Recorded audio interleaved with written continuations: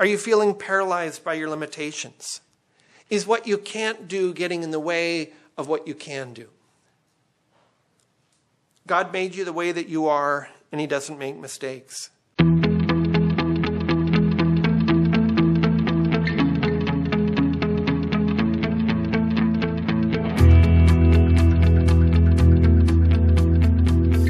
Today we're continuing our series as we have been going through the book of Exodus, how God shapes a person for impact.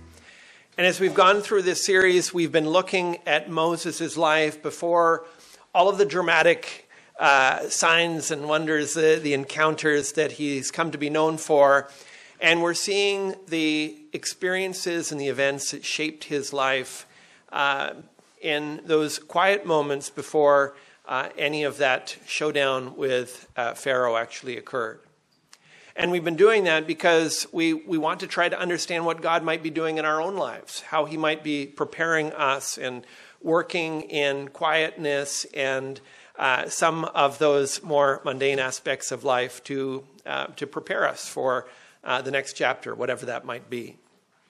And now today we're looking at Moses' call and how God's reassurance can overcome our reluctance. And I'm going to assume that most of us deal with a measure of reluctance in our lives at some point and in some various ways. For Ivan Sagaidan, his reluctance was expressed in his attitude towards seatbelts. Not many people like being told what to do. He didn't like being told that he had to wear a seatbelt. And so he just didn't.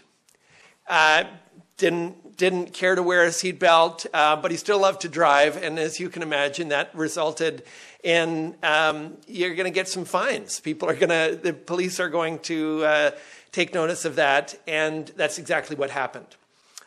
In 5 years, he managed to get 32 fines for not wearing a seatbelt. And, that's going to stress anybody out. Nobody likes to get that many fines. If it were you, hey, you get 32 fines, what are you going to do? You put on a seatbelt, right? Well, he had a different idea. What he did was the seatbelt was off to his left-hand side. He got an extra long belt that he attached to that seatbelt, and he could just hang it over his shoulder as he was driving. It looked like he was wearing a seatbelt, but police officers, as they would see him go driving by, they said, well, nothing wrong there. He seems to be wearing a seatbelt, no issue. And it worked brilliantly. He didn't get any more speeding tickets. Unfortunately, it wasn't very effective in protecting him in the crash that he eventually had. Driving along a highway, managed to cross over into oncoming traffic. It was a low-impact crash, but he went hurtling into the steering wheel, multiple injuries, and Ivan Sagaidan died in that impact. 39 years old, the coroner said if he'd only been wearing a seatbelt, it all could have been avoided. Now, we have a little bit of Ivan Sagaidan in all of us. There is that sense of reluctance and resistance, a sense of not liking being told what to do, and trying to resist when we find people or even God pushing us in areas where we don't want to go. What do you do with that? If we have a little bit of that in our lives and we recognize that can be dangerous, that can be unhealthy, that can do things not only physically, but it can do things in our relationship with God that are just things that we would want to avoid. How do you overcome that? And so I want you to be thinking of that question. I want you to be thinking of what are some of the areas where you are reluctant or resistant in your relationship with God, things that he, from time to time, or maybe even this morning, has put his finger on in your life, and you recognize, yeah, that's something that I just have not been open to God directing me in that area of my life, I want you to be thinking of that as we look at Moses. And here is this giant of the faith, and he had to deal with those very same Ivan Sagaitin tendencies in his own life. And we want to see how God dealt with them. If you have your Bible, I want to encourage you to turn with me to Exodus chapter 4, verses 1 to 17. There's a black church Bible in the seat, in the rack under the seat in front of you. It's on page 44. And I'm going to read starting at chapter 4, verses 1 to 17. Exodus 4, starting at verse 1. Then Moses answered, "But behold, they will not believe me or listen to my voice, for they will say, 'The Lord did not appear to you.' The Lord said to him, 'What is that in your hand?' He said, 'A staff.' And he said, 'Throw it on the ground.' So he threw it on the ground, and it became a serpent, and Moses ran from it. But the Lord said to Moses, 'Put out your hand and catch it by the tail.' So he put out his hand and caught it, and it became a staff in his hand, that they may believe that the Lord, the God of their fathers, the God of Abraham, the God of Isaac, and the God of Jacob has appeared to you." Again, the Lord said to him, "Put your hand inside your cloak." And he put his hand inside his cloak, and when he took it out, behold, his hand was leprous like snow. Then God said, "Put your hand back inside your cloak." So he put his hand back inside his cloak, and when he took it out, behold, it was restored like the rest of his flesh. "If they will not believe you," God said, "or listen to the first sign, they may believe the latter sign. If they will not believe even these two signs or listen to your voice, you shall take some water from the Nile and pour it on the dry ground, and the water that you shall take from the Nile will become blood on the dry ground." But Moses said to the Lord, "Oh, my Lord, I'm not eloquent, either in the past or since you have spoken to your servant, but I'm slow of speech and of tongue." Then the Lord said to him, "Who has made man's mouth? Who makes him mute or deaf or seeing or blind? Is it not I, the Lord? Now, therefore, go, and I will be with your mouth and teach you what you shall speak." But he said, "Oh, my Lord, please send someone else." Then the anger of the Lord was kindled against Moses, and he said, "Is there not Aaron, your brother, the Levite? I know that he can speak well. Behold, he is coming out to meet you, and when he sees you, he will be glad in his heart. You shall speak to him and put the words in his mouth, and I will be with your mouth and with his mouth, and will teach you both what to do. He shall speak for you to the people, and he shall be your mouth, and you shall be as God to him. And take in your hand this staff with which you shall do the signs." This is the word of God. Now the passage gives us three ways that God's reassurance overcomes our reluctance. And the first starts with just how God counters our doubts with his signs. God recognizes the challenges that we have, the struggles that we have to believe, and he is very gracious in dealing with them. And he provides confirmation. He gives us evidence. He gives us ways that we can learn about who he is and what he has done that will give us confidence to do things that we would otherwise feel a sense of fear and insecurity. So he counters our doubts with his signs.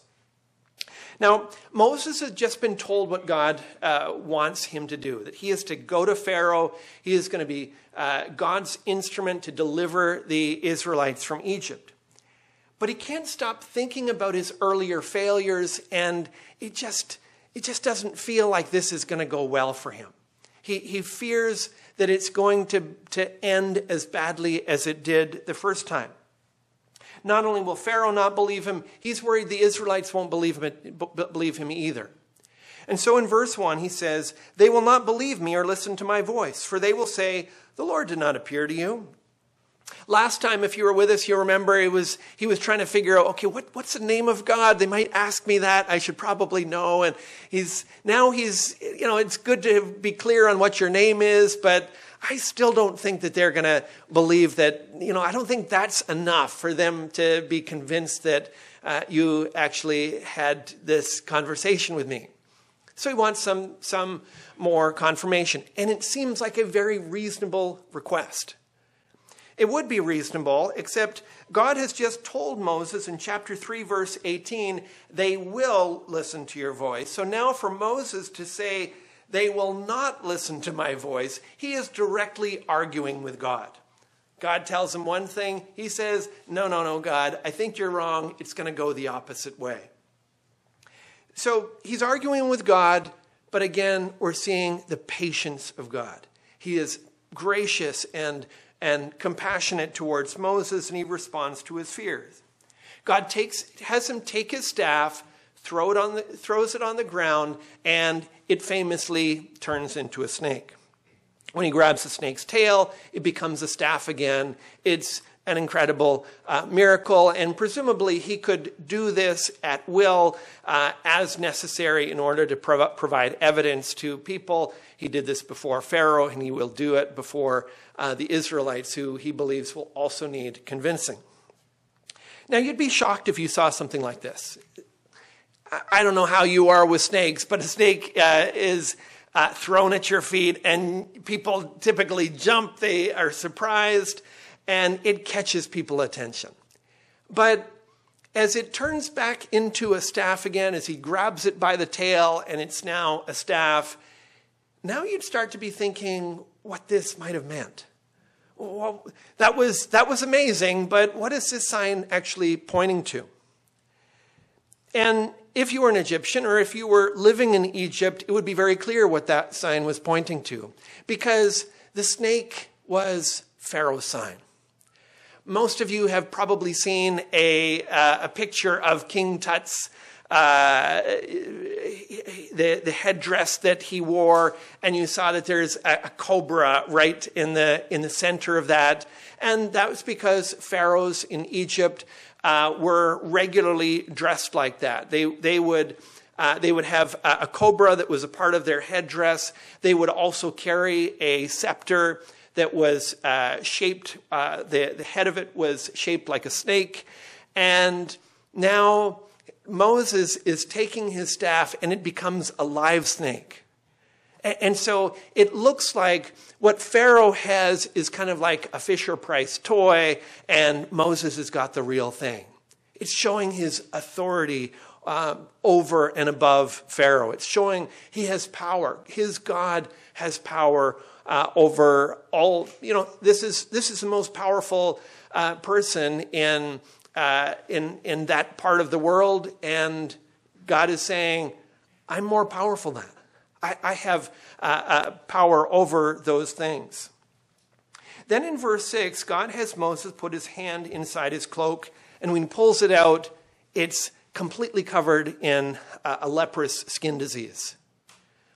In Egypt, again, leprosy was known, and it was greatly feared. Highly contagious and completely incurable. And so for this is almost scarier than the snake. Seeing a snake is unsettling. Getting leprosy is it's a life sentence. And so people would have felt the fear of that. But then for him to put it back into his cloak and immediately for the leprosy to disappear, it would be this incredible statement that God has power over sickness. He has power over health and recovery. Healing is in his hands. Finally, in verse 9, he's able to take some water from the Nile, and as he pours that water out, it turns to blood. And here you have this picture of just how God possesses power above and beyond what people would normally consider. In Egypt, they celebrated the Nile because it was literally the thing that made a desert into an oasis for them. It became this lush, very agriculturally rich place because of the water that the Nile provided, and people celebrated that. They knew that their life depended on the water from the Nile, and it was something that they prided themselves in. Now, for Moses to take this sign or source of life and turn it into a sign of death, shows that Moses' God has power over life. He has power over death. He is one who has all things under his control. And so these signs are intended to convince Moses, to give him confidence, and to enable him to be able to persuade others, and to show just how great his God truly is. The thing is, though, that they're not just given, obviously, to Moses. This is recorded in Scripture that you and I might also be persuaded, that we would learn some things about God, his character, and he wants us to remember these signs when we are in those situations, when we are feeling reluctant, when we are feeling resistant, when we're tempted to put on our fake seatbelts and go the other way, and God is trying to get our attention. So where do you need to let those signs sink in your life right now? Have you been finding reasons why you need just more evidence, or more convincing, or more reasons why you should follow God in the way that he would lead you? Do you find yourself reluctant in responding to opportunities to serve and to give your life and give of service to others? Have you been ignoring his promptings to give? Or maybe for you, it's more of a sense of ignoring some area of hidden sin in your life, where it is covering it with a fake seatbelt and trying to make things look good on the outside, where in reality there are hidden areas that really need to be brought out into the open, need to be dealt with. The message of these signs is there is a God who is over all, that calls us and invites us to respond to him, to recognize his power, and to recognize that he is the one who is worthy of our loyalty and our allegiance. So we start, God counters our doubts with his signs. Then he counters our weaknesses with his strength. I don't know anyone, some people at first appear not to have these insecurities. You get to know people well enough, and just about everyone has insecurities about some areas in their life. And those feelings of inadequacy can get in the way of our relationship with God and what he calls us to do, what he is seeking to do in our lives. Here he shows us that God counters our weakness with his strength. He puts his foot on the scale where we feel we don't measure up. Now, Moses hasn't been given a small task. He realizes this is a life assignment. This is a big challenge that will occupy the rest of his life, and he knows that things could go very badly. He knows the stakes are high, and so he's beginning to think of all of the different ways that it could go poorly, and all of the different ways where that he thinks, God, this just seems like a bad idea. So in verse 10, he says, "Oh, my Lord, I am not eloquent, either in the past or since you have spoken to your servant. But I am slow of speech and of tongue." Now, this is a little unusual because in Acts 7:22, Stephen says that Moses was mighty in his words. And so scholars are a little bit confused as to exactly what it is that could be going on here. Some think that Moses may have had a stutter, that he struggled with his speech in a physical way like that. Others think that maybe growing up in the palace, he just recognized, he was one of many who were being trained for leadership positions because of him being adopted by the daughter of Pharaoh. And he just recognized speaking isn't, that was never one of the classes that I excelled in. Public speaking was, that just doesn't seem to be one of my strengths. There also is the fact that he has been living in Midian for 40 years now. So his Egyptian is a little rusty. Some of you have experienced this. You moved to Canada. You've been here for a very long time. And so long that when you actually go back and visit your home country, the words don't come out as easily as they otherwise would have. And so maybe what is happening here is Moses is thinking of going, if I'm going to head back to Egypt, that's going to involve, making speeches and some intense negotiations. And my Egyptian just isn't up for it anymore. I don't know if I can pull this off. And so it could be any one or a combination of those things going through Moses' mind at this point. And either way, his focus is in the wrong place. He's focused on his own inadequacies. He sees this as what I've got is going to accomplish this great task. And he doesn't have his focus on the Lord. The God who turns walking sticks into reptiles isn't really dependent on our abilities, our rhetorical skills to win the day. In verse 11, God says, "Who has made man's mouth? Who makes him mute or deaf or seeing or blind?" I wonder if you've ever really considered what that verse is saying. Who makes him mute or deaf or seeing or blind? The implied answer is, well, of course, that's the Lord. Well, that's not exactly how our world sees things. And in fact, evolution teaches the opposite of that. Evolution would have us see that limitation is liability. The strong conquer the weak. And there is a standard which we are all to be evaluated by. And if there's things that deviate from that standard, we feel a sense of inadequacy and shame, and we don't measure up. I experienced this when I first moved to Japan.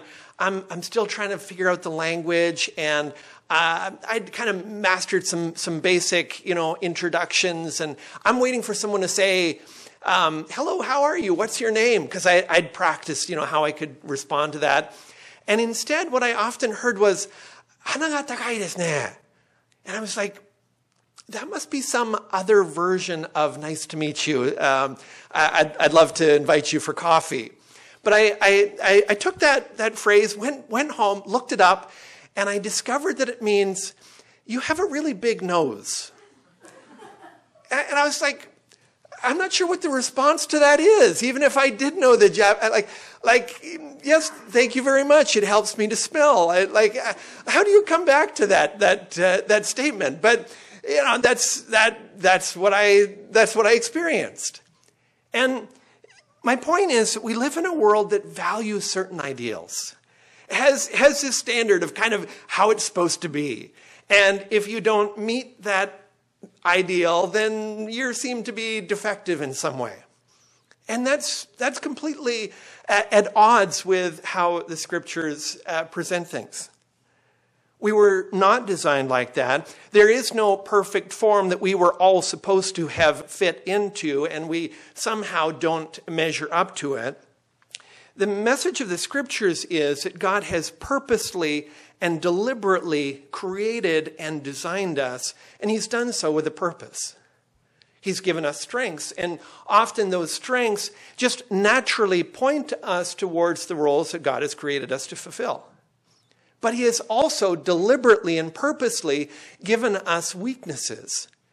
And those weaknesses are given to us by God often to refine our character, to develop humility in us, and create a dependence upon God so that we can operate in the area of our strengths, but to do so with a greater recognition of our need of God and recognition that the glory belongs to him.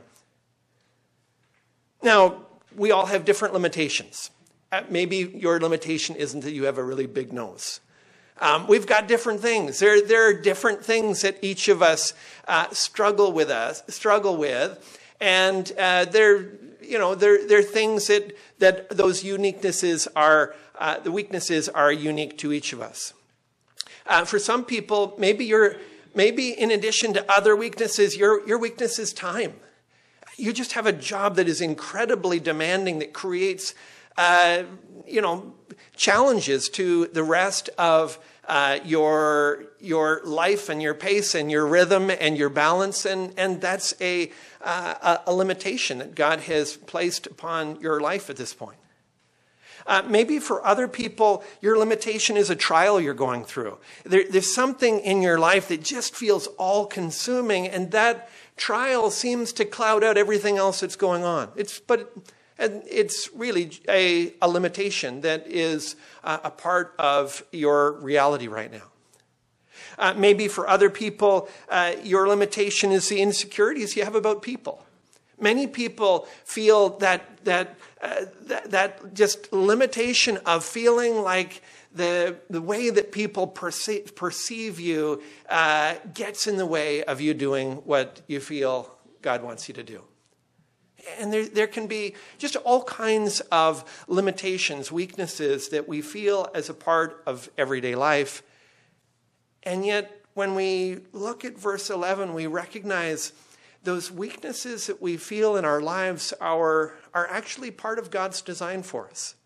They're actually good for us, and they actually steer us in ways that are helpful. They refine our character, and they create a sense of dependence on God. Listen what God tells Moses in verse 12. Go, and I will be with your mouth and teach you what you shall speak. Some of the most God-glorifying ministry that takes place in this church is carried out by people that you would think, I don't know how they do that. And people that you would think, I never would have guessed that they would have stepped into that ministry. I don't know how that happens. And as they carry out that ministry in the midst of all that is going on in their life, you recognize, no, what they have done is they have taken their weaknesses and their limitations and they have turned them over to God, and they have cast themselves on his strength and looked to him for the help that only he can give. And so then when they carry out that ministry, it is not them that is getting the glory. You can't help but think, only God could have done that. What an incredible God, that he is able to work through our weaknesses, that he is able to do great things with otherwise limited, weak people. And really that is the testimony of us as a congregation. And so what is that weakness or limitation that you would put into God's hands? That you would thank him for, to recognize that he would do things in your life through that weakness that you would otherwise not be able to do. And what is that thing that God is calling you to do? What's your part in his kingdom? What's your part in what God is doing here in our midst and here in our world? So far we've said God counters our doubts with his signs. He counters our weaknesses with his strength. And finally, God counters our resistance with his persistence. God doesn't just abandon his plans because we said, I don't feel like doing that, or I'm not really interested. God doesn't say, okay, well, I guess I won't save the world then. I won't deliver the Israelites after all. No, God is still going to carry out his plan, and he will do so one way or another. So God counters our resistance with his persistence. Now Moses has given God his fears, and he's pleaded his limitations. And God has given him the benefit of the doubt with regard to his motivation. But what eventually becomes clear is what we were starting to suspect from the beginning. I think these things that Moses keeps bringing up are not actual reasons. I think they might be excuses. I think he just doesn't want to do it. Once you get to verse 13, we see the reluctant heart bare and exposed. Moses just says, oh my Lord, please send someone else. And this is a bold thing to say to God. Remember, he is speaking to an angelic being that is audibly speaking to him out of fire. And the message is, God, this sounds like a great idea. In fact, I've long thought delivering the Israelites from their bondage in slavery would be wonderful, but please don't involve me in it. That's bold to say that to God, right? Well, verse 14 gives a response.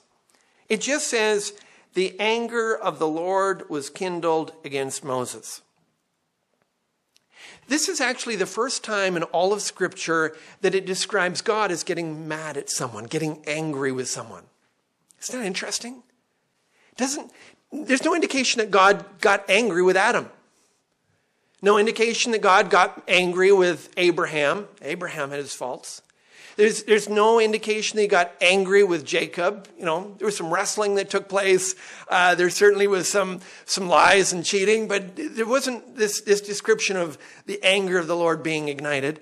Even in the days of Noah, when it says there was sin in their heart continually, even at that point it says that God's heart was grieved, not angered. Here, he has ignited the anger of the Lord. And it's a message that having rejected God's plan altogether, that it brings things to a different level. The resistance has become rebellion, and God is confronting it directly. Now, that's a problem because I think that we do this send someone else, Lord, fairly casually in our lives, right? Like we do. We see that there are ministry needs and opportunities. There are holes to fill. There are things that need to be done. And we know that we could do them, but we kind of say, send someone else, Lord. Or we recognize maybe there's someone that you're praying for. Oh, I just love for them to come to know Jesus. I know that their life would be so different if they had the hope that we enjoy. But when it comes to actually speaking to them, send someone else, Lord. Or we see that there are financial needs. We understand that there are financial commitments and obligations, and yet we are happy to pray a silent, send someone else, Lord, and hope that somebody else meets that need so that we don't have to. I think we pray that prayer a lot. And when we do, we are saying to God, I think that it's a good idea, I just don't want to be involved. And that kind of resistance and saying this to God or this to God is, in this passage, describes him, it's igniting his anger. It is escalating what started off with doubts and insecurities and fears, and it has now turned it into something else. And so we're reminded to just think clearly about those opportunities that God puts his finger on in our lives. He is not impressed when our tendency is to try and delegate. Now, God in his grace does send Moses someone else. He responds to his request. He sends his brother Aaron. Notice in verse 14, it says, I know that he can speak well. I think the implication is Aaron is actually a better speaker than Moses. Moses says, I'm not a great speaker. This is not really the job for me. And yet, God, it wasn't like Moses was giving God some new information. He was very clear on which of the two brothers was actually a more capable orator, and he chose Moses anyway. And it's a reminder that God often doesn't choose the most talented person, that God's choice and his reasons are of his own. Often it is the heart that is more important than the outward capability. God knew what he was doing. He chose Moses, but God graciously provides Aaron. Now, Aaron is going to provide some moral support. Nice to have your brother along when you're sticking your neck out in difficult and dangerous places. Aaron will also speak for Moses on a few occasions. It's actually surprisingly little as you read on for the rest of Exodus through Deuteronomy. Very few times, actually, that Aaron actually stands and speaks for Moses, but he does. But what you learn here with Aaron is God provides him, God graciously responds to Moses' request. He's persistent. He's not going to give up. He's not going to abandon his plan to deliver the Israelites. But the warning for me and maybe for you is that when God, when you're in that position where you are resisting God and rebelling against him, be careful what you ask for. Because sometimes God will give you what you asked for. He'll give you what you want, not necessarily what you need. He'll give you what you want in those times where you're resisting. He may not give you what is best for you. And this request, we know that the request angered the Lord. It wasn't God's best for Moses. He graciously responds to it, but there are problems that come out as a result of it. In elevating the status of this older, more eloquent brother, he actually, at a certain point, by the time you get to Exodus chapter 32, this older, more eloquent brother becomes a rival leader. And around that rival leader, those factions within Israel who are kind of into idolatry and are resistant to God, they gather around Aaron and bring about the famous rebellion, the golden calf incident. And you see what takes place there and you think, Moses, maybe if you hadn't have asked for God to send somebody else, maybe if you hadn't have raised the stature of Aaron, maybe some of these things wouldn't have taken place. Maybe they wouldn't have found such a rallying point in your brother, and things wouldn't have spread as much as they did. So sometimes when we're resisting God and his plan, we need to slow down and really consider what we're asking him. Consider what those prayers are that we are offering up. When he gives us what we ask for rather than what we need, we end up realizing God knows best. God's plan is best. And often it's in those times he's teaching us to pray, not my will, but yours be done. And come to a recognition of God's wisdom, God's power in those ways. And so I think we need to stop and ask, have you learned to pray that prayer, not my will, but yours be done? Have you learned to recognize God's plan is good even when you don't understand it? Even when you're facing it down and you just don't think you've got enough to go through this, to know that if God is leading you, if he will be with you, you can count on him, rely on him, and look to him. And where does God meet your reluctance this morning? Maybe for some of you, you're feeling reluctant about that very first step of faith. Reluctant to go all in with God, to entrust yourself to his plan. Maybe you've never come to believe or never responded in baptism. You fear the obstacles that might be in the path. You fear that you don't have enough to get it across the finish line.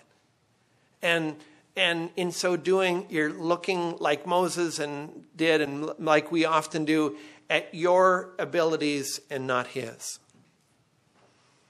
Let God's signs reassure you this morning. Meet the God who not only turned staffs into snakes and water into blood, he sent Jesus to turn water into wine to show that he could make a celebration out of this life. Meet the God who fed the multitudes to convince you that he's the bread of life, to convince you that he's the one who alone can satisfy. Meet Jesus, who was raised from the dead, to convince you that he gives eternal life to all who repent and trust in his name. Now, maybe you've done that, but you've never gotten past that. That was kind of, for you, not the starting line. It feels like the graduation line. Are you feeling paralyzed by your limitations? Is what you can't do getting in the way of what you can do?